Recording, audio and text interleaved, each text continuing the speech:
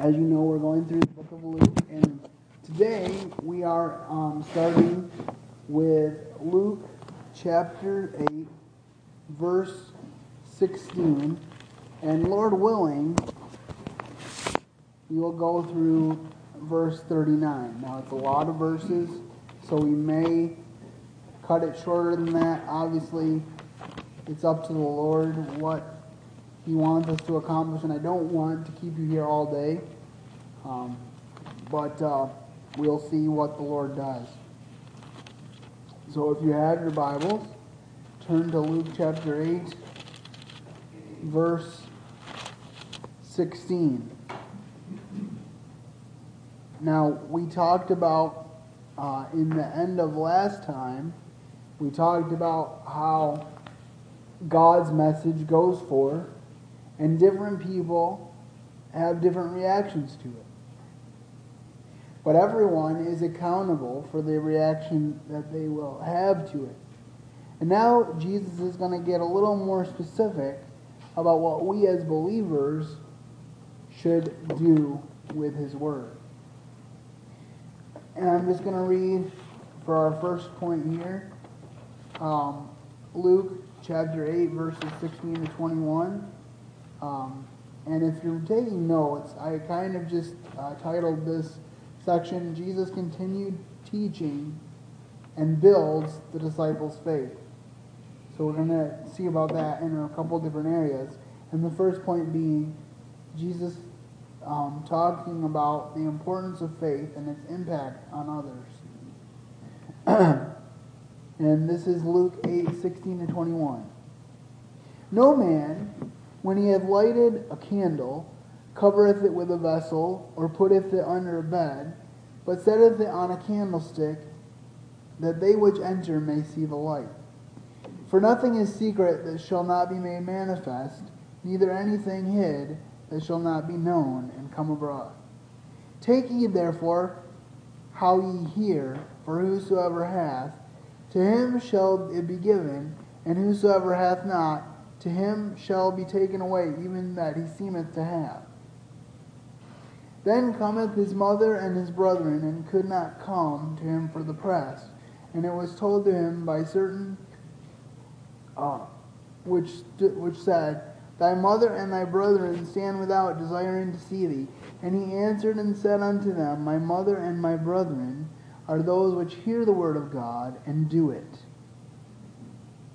Let's open in a word of prayer. Heavenly Father, as we study this passage and as we continue on through it, we pray for your wisdom and your guidance. We pray that your Holy Spirit would be present here, that you would take out any of me that comes forth, and that it would be you, and that you would make the words of my mouth and the meditation of my heart to be acceptable unto you. In Jesus' name, amen. All right, so Jesus is talking about, especially back in those days, because they didn't have electricity, they would, in order to light their house, they would put a candle on a candlestick so that everybody could see it. Theoretically, the higher a light was located, the more light it could give out. So he says you put it on a candlestick so that everyone who sees it can benefit from the light. And then he says something very sobering and interesting. Very, very sobering for those especially that don't know the Lord, but also very heartening for those of us who do. For nothing is secret that shall not be made manifest, neither anything hid that shall not be made known and come abroad. Now we can look at that in two ways. Obviously, if there's sin in our lives, God is going to deal with us on it.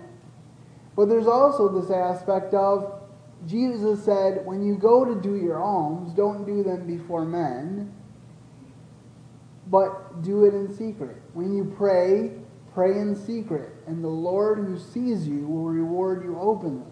So I think he is talking about some negative manifestations, but he's also talking to the believer and saying that we will be rewarded if we continue to do good, even if we are not acknowledged for doing good.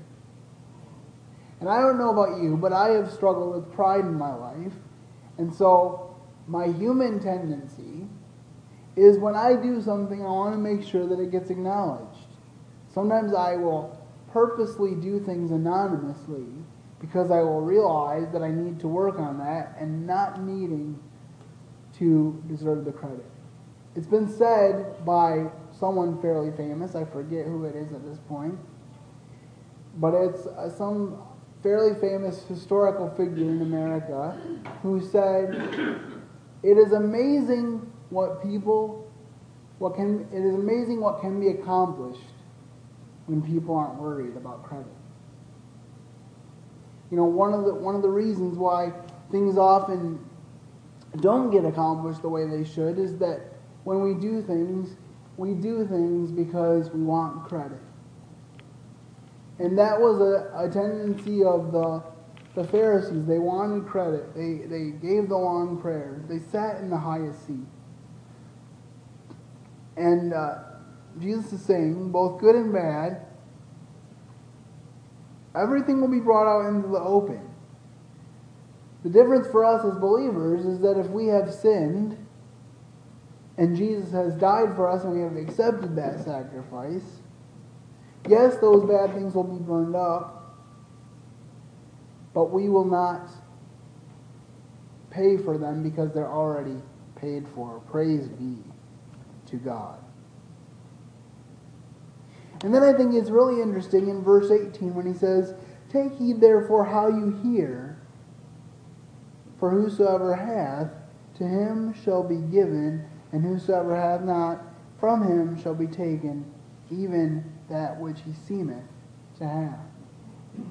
When God gives us a talent or a burden for something, we have a responsibility to use it correctly. When I get up here and speak from the pulpit, my job is not just to tell you what you want to hear or what I want to preach. My job is to preach the Word of God and to do so without apology. I've said before, there are certain passages that if I was thinking about it from a human perspective, I would say, rip it out of the Bible. I don't want to preach it. I don't want to think about it. And that's what a lot of people in our modern church say, because they say that God is love. And so we shouldn't talk about the wrath of God. We shouldn't talk about the anger of God, because God is love. But you know what? You can't understand the love of God for you unless you understand the judgment that you are under, that He delivered you from. God is love. But you know what? His love drove Him to the cross not just as an act of love, not just as an ultimate example of love to us, but because we needed the cross to gain heaven. Because He was the only one who was worthy to die for us.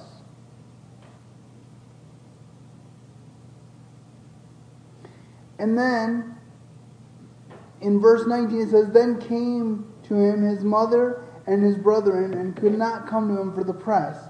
And it was told to him by certain which said, Thy mother and thy brother stand without, desiring to see thee. And he answered and said unto them, My mother and my brethren are those who hear the word of God and do it."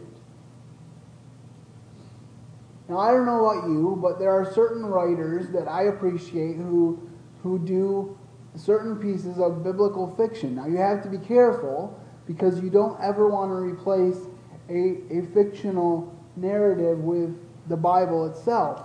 But I think that sometimes those biblical fictions can give us some insight into what might have been going through these human people's minds about dealing with Jesus Christ being in their family.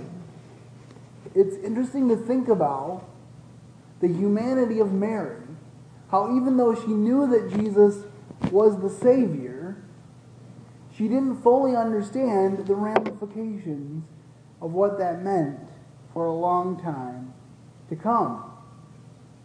I think about when Jesus was a baby, and she comes into the temple, and this old man named Simeon, first he says, "Can I hold your baby?"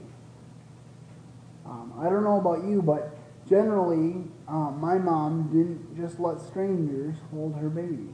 That's just not something that most people do, at least as a starting point to a conversation. But they had some sense that Simeon was a godly man. He might have even been known in those circles. We don't know that for sure. But they had some sense that Simeon was godly.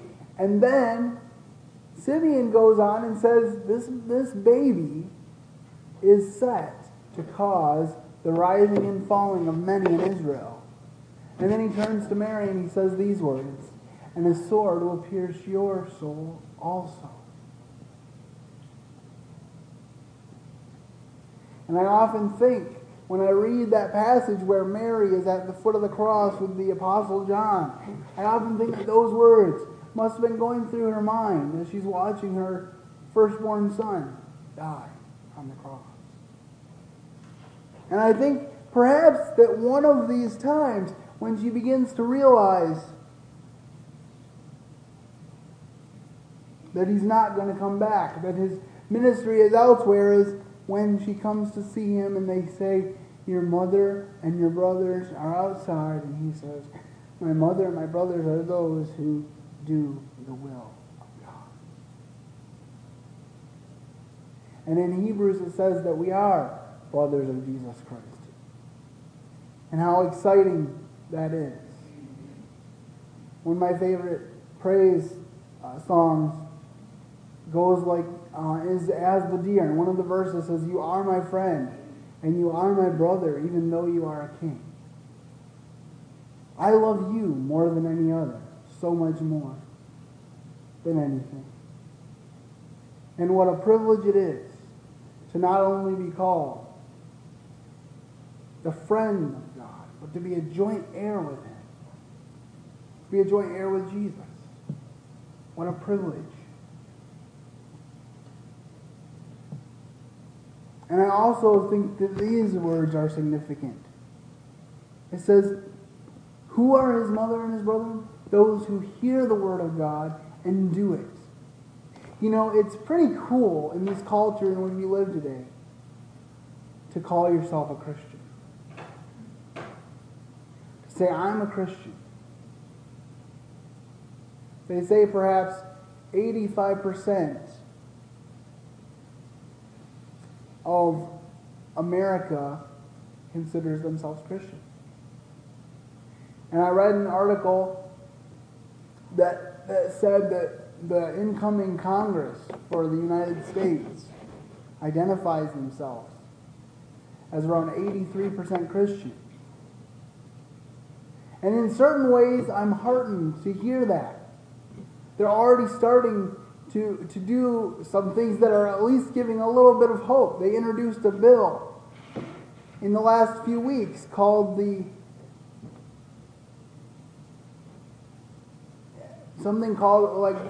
Infant Pain Awareness Act, which basically says that by 20 weeks gestation, we know that a baby can feel pain and therefore should not be allowed to be killed. Now, I believe that life begins at conception and should never be allowed to be ended. But I also believe that there's cause for hope when people are looking in the right direction. We need to be praying for our leaders as they assume their places of responsibility within our country, that they would turn to God, that they would humble themselves, that they would be examples of what it means to not just say that they're Christians to get elected, but to live like Christians and to make a difference in this world. The Bible says in Acts that the disciples turned the world upside down for Jesus Christ. And they were not specifically men of influence. And yet they influenced a great number of people, and we still read about them today. Because they were willing to do what they were asked to do by God.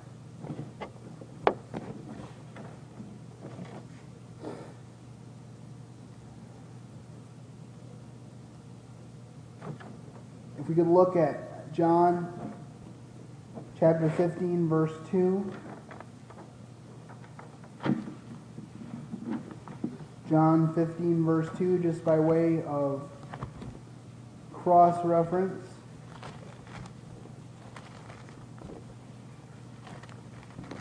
For this first point.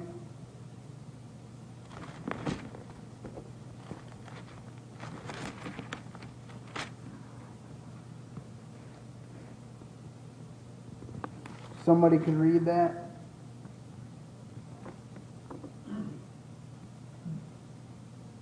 Every branch in me that bears not fruit, he taketh away. And every branch that beareth fruit, he purgeth it, that it may bring forth more fruit. All right, so we're just underscoring this important point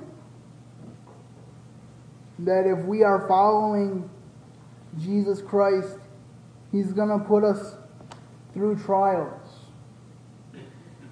so that His glory can be made manifest. If you are listening to a testimony,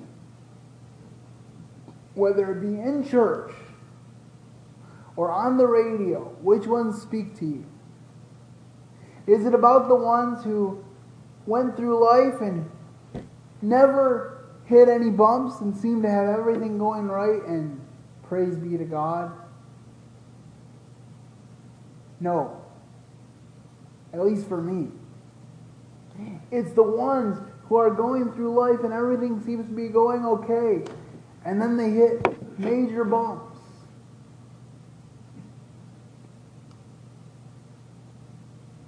Like perhaps a family that's excited about the birth of their firstborn son.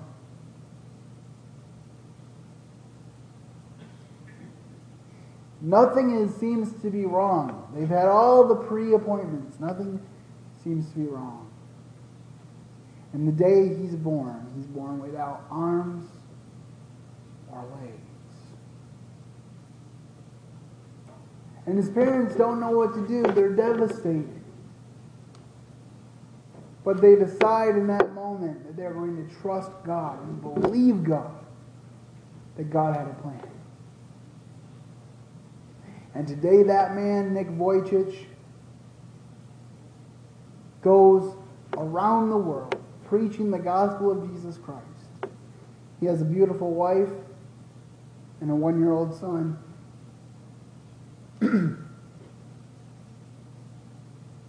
He was the first person, I believe, in all of Australia to be mainstreamed into the public school system. He did more than most people with 4 healthy limbs. He still does. And when people say that and they scratch their heads and they wonder how it happened, he points them to Jesus Christ. And says, with Jesus Christ, you can do anything that he wants you to do. That's the type of God that we serve.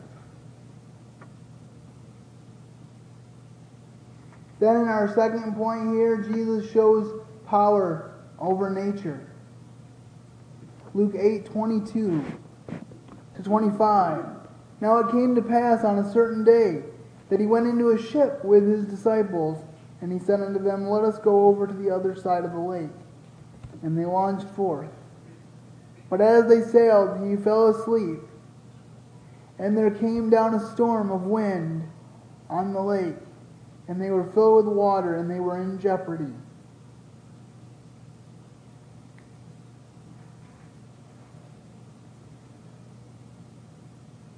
And they came to pass, when they came to him, and awoke him, saying, Master, we perish. Then he arose and rebuked the wind and the raging of the water, and they ceased, and there was a calm. And he said unto them, Where is your faith? And they, being afraid, wondered, saying to one another, What manner of man is this? For he commandeth even the winds and the water, and they obey him.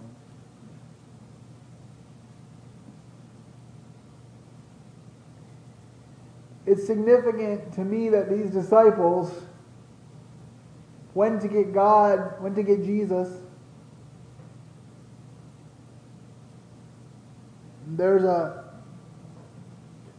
And he is sleeping.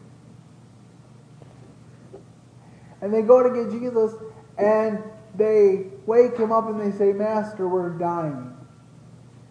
We're going to die. And it's significant to me because these men were seasoned fishermen. They'd been out on the water many times. They knew how to weather a storm,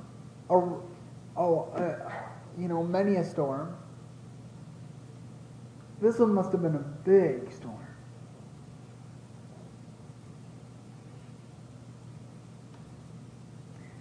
I also find it interesting that he says to them, after he calms the storm, Where is your faith? Because in a sense, I feel like they were sort of exercising faith by going to get him, knowing that he could solve their problem. And yet, he was saying to them, I know your hearts. I know that you don't have the faith that you needed to have. But nonetheless, even though they are reacting from their finite ability to understand, he still is gracious to them, and he speaks to the wind and the waves, and they obey him. And the disciples say, What manner of man is this? Well, let's look at that real quick. Proverbs chapter 30.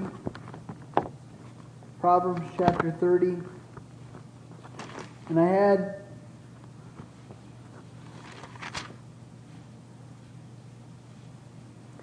verse 4.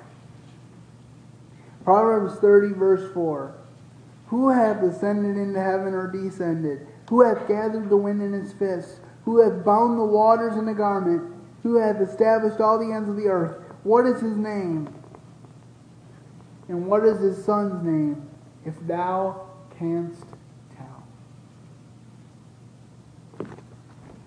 You see, the wind and the waves obeyed Jesus because he was there when they were created.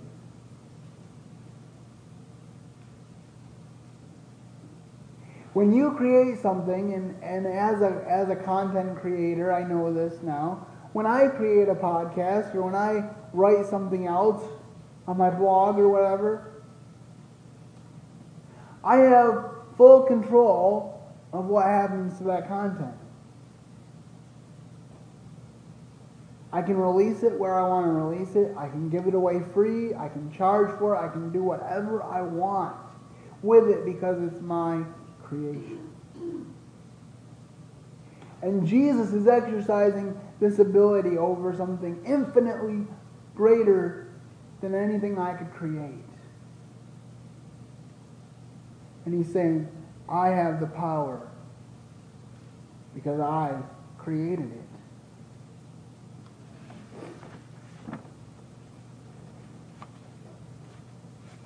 And he's challenging the disciples. George Miller said this about faith. He said, faith does not operate in the realm of the possible. There is no glory for God in that which is humanly possible. Faith begins where man's power ends.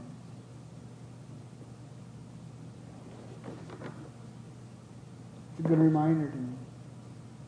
Faith begins where man's power ends. Then we go into this story of Jesus showing authority and power over demons.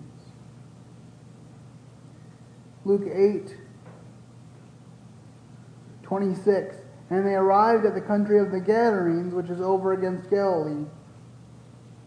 And he went forth to land. And when he went forth to land, there met him out of the city a certain man which had devils long time, and wore no clothes, neither abode in any house, but in the tombs. When he saw Jesus, he cried out and fell down before him, and with a loud voice said, What have I to do with thee, Jesus, thou Son of God Most High? I beseech thee, torment me not. For he had commanded the unclean spirit to come out of the man. For ofttimes it caught him, and he was kept bound with chains and in fetters, and he brake the bands, and was driven of the devil into the wilderness. And Jesus asked him, saying, What is thy name? And he said, Legion, because many devils were entered into him. And he besought him that he would not command them to go into the deep. And there was a herd of many swine feeding on the mountain, and they besought him that he would suffer them to enter into them, and he suffered them. Then the devils went out of the man and entered into the swine, and the herd ran violently down a steep place into the lake and were choked. When they were fed, when they that fed them saw what was done, they fled and went in and told it to the city and the country. Then they went out to see what was done, and came to Jesus, and found the man out of whom the devils were departed, sitting at the feet of Jesus, clothed and in his right mind, and they were afraid.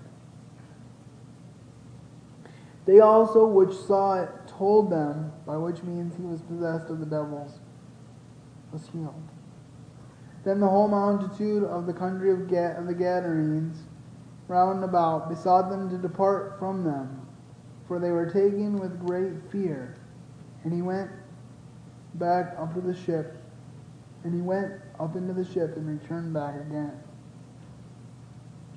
Now the man of whom the devils were departed besought him that he might be with him. But Jesus said unto him, Return to thine own house, and show how great things God hath done unto thee. And he went his way and published throughout the whole city how great things God had done unto him.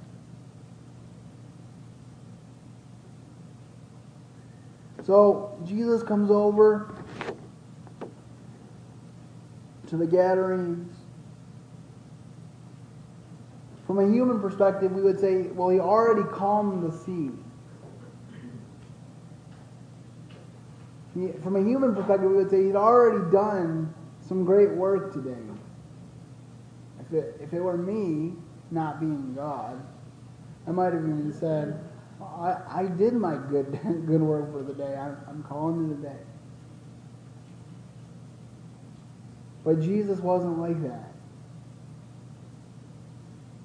Jesus could have, again from a human perspective, thought that this is an interruption to what I was doing.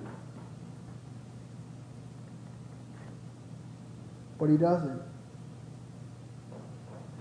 This man comes out to Jesus.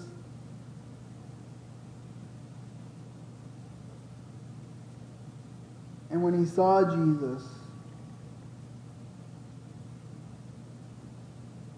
he calls him who he is. Because he says, What have I to do with thee, Jesus, thou Son of God Most High? I beseech thee, torment me not. You know, a lot of times people will say things like, I believe in God. Or the devils believe. And it's pretty significant in this passage that they didn't want to be sentenced to the abyss. Because they know that's where they're headed eventually. Eventually, they'll be there with no point of return. The devil will be there with him. That's why the devil's having such a heyday today because he wants to take as many people as he can with him to eternal fire, to desolation.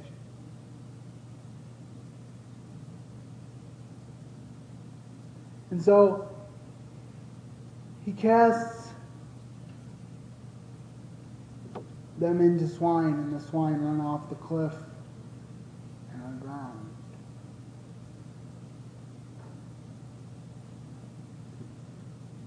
And then the people get mad and they ask him to leave. They didn't even pay attention to the fact that the man was in his right mind,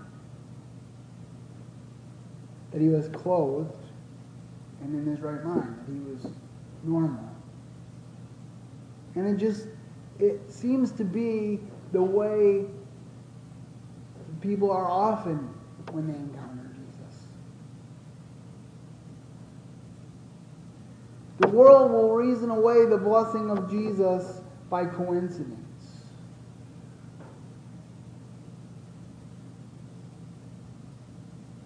They will help somebody, and then they will say, I helped them.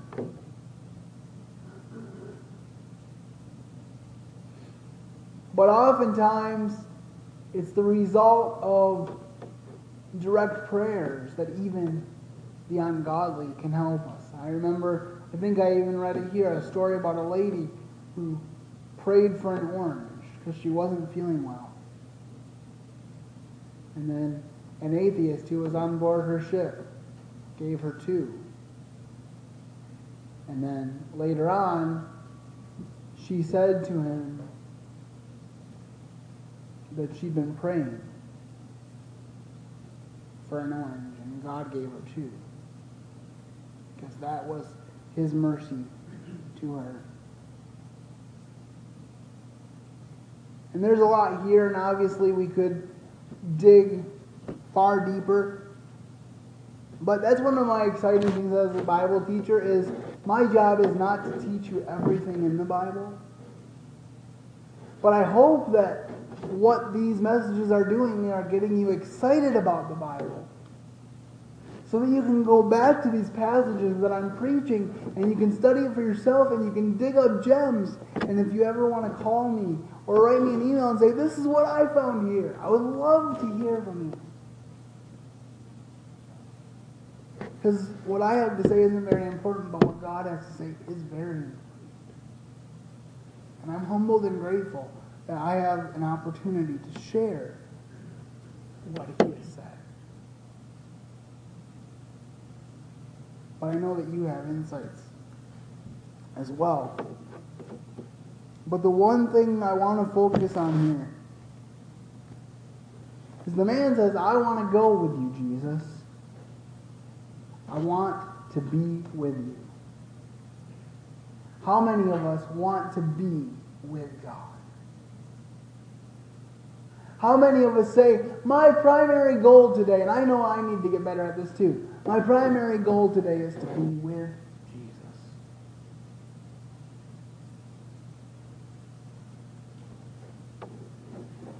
But here's what Jesus says. He says, return to your own house and show how great things God has done to thee.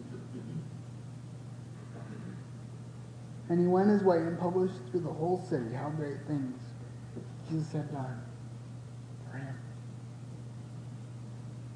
Some of us are under the mistaken idea that we need to be great theologians, great Bible scholars to proclaim the truth of the gospel of Jesus Christ. We think it's only done in the pulpit.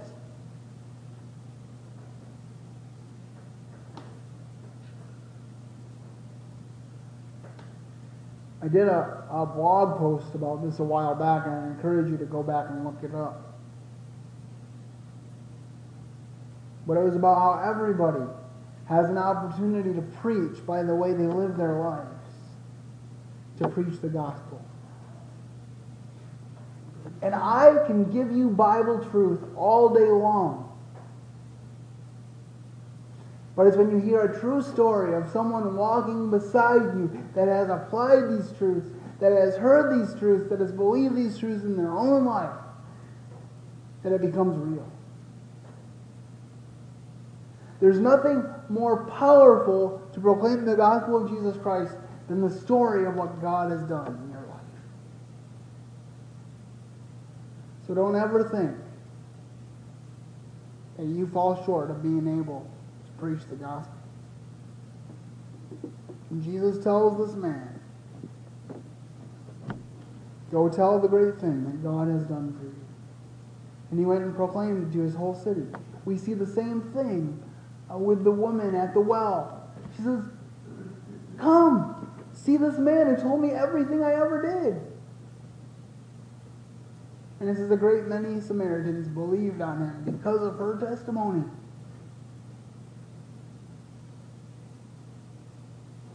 How powerful that is.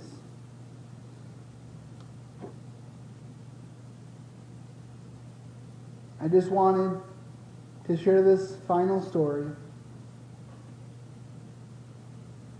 in a way of showing us God's power and His ability to orchestrate what happens in our lives.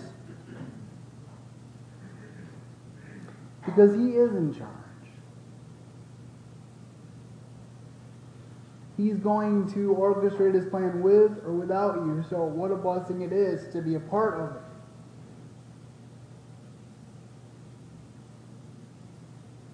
I think that's people's biggest stumbling block when it comes to the gospel. They don't want someone else to tell them what they should do. They see obedience as a burden instead of a blessing, because obedience really keeps us from the dangers that we would get into. When I was little, I lived on a one-way street, a cul-de-sac of sorts. So I would often cross the street because there weren't very many cars there. So I thought, oh, this is cool. I can cross the street and go back whenever I want. And my parents disciplined me because they said, you can't keep doing that because you never know when there's going to be cars. And the thing is, they weren't trying to keep me from the other side of the street. They were trying to keep me safe.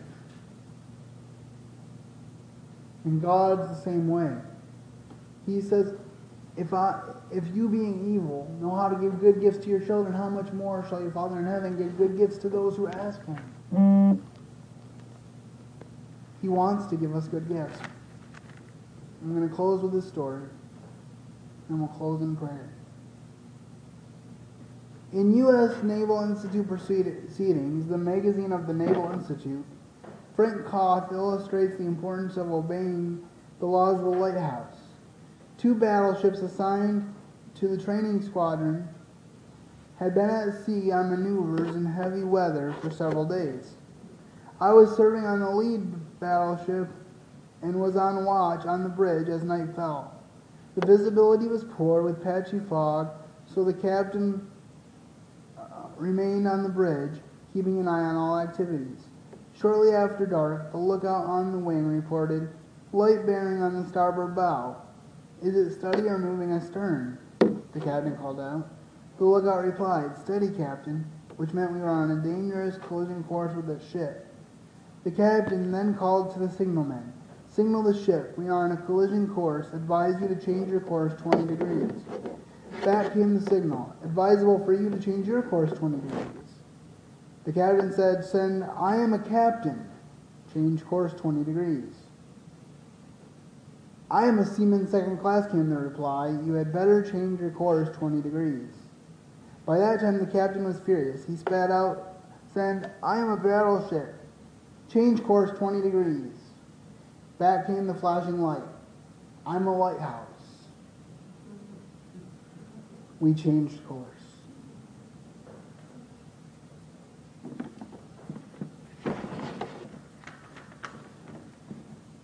Jesus said, "I am the light of the world." And His desire for us is that we would be lights to the world. That we would show forth His glory. That we would do His will. That we would bring many others with us. The Bible says in Proverbs, he who winneth souls is wise. I always found that interesting because I wonder what that meant to the writer of Proverbs. I'm not exactly sure, but even in Proverbs, even in the Old Testament, it was known that he who winneth souls is wise.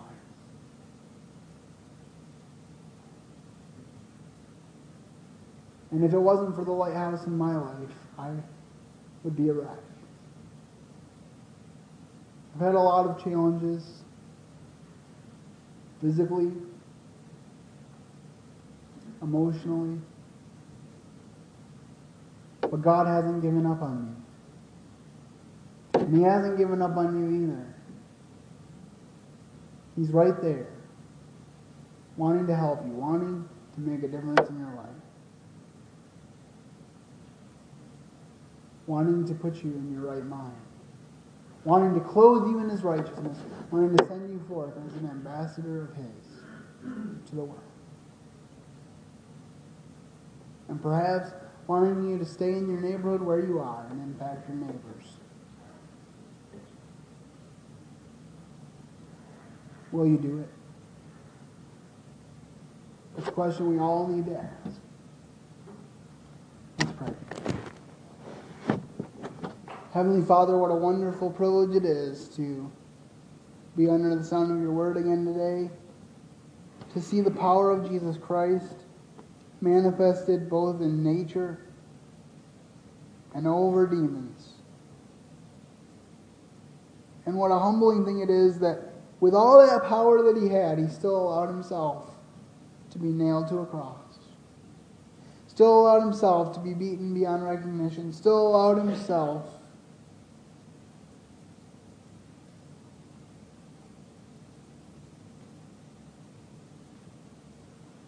to be mocked and scorned.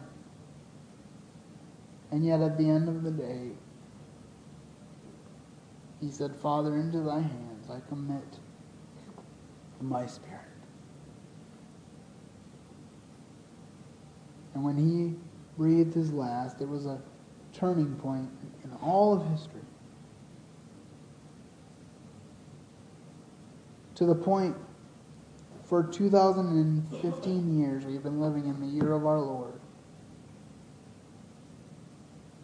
We don't know how many years you have left for us on this earth, but we pray that however many they are, they will be filled with you and filled with reaching out to others in your name. We pray this in Jesus' name and for his sake, the risen Savior.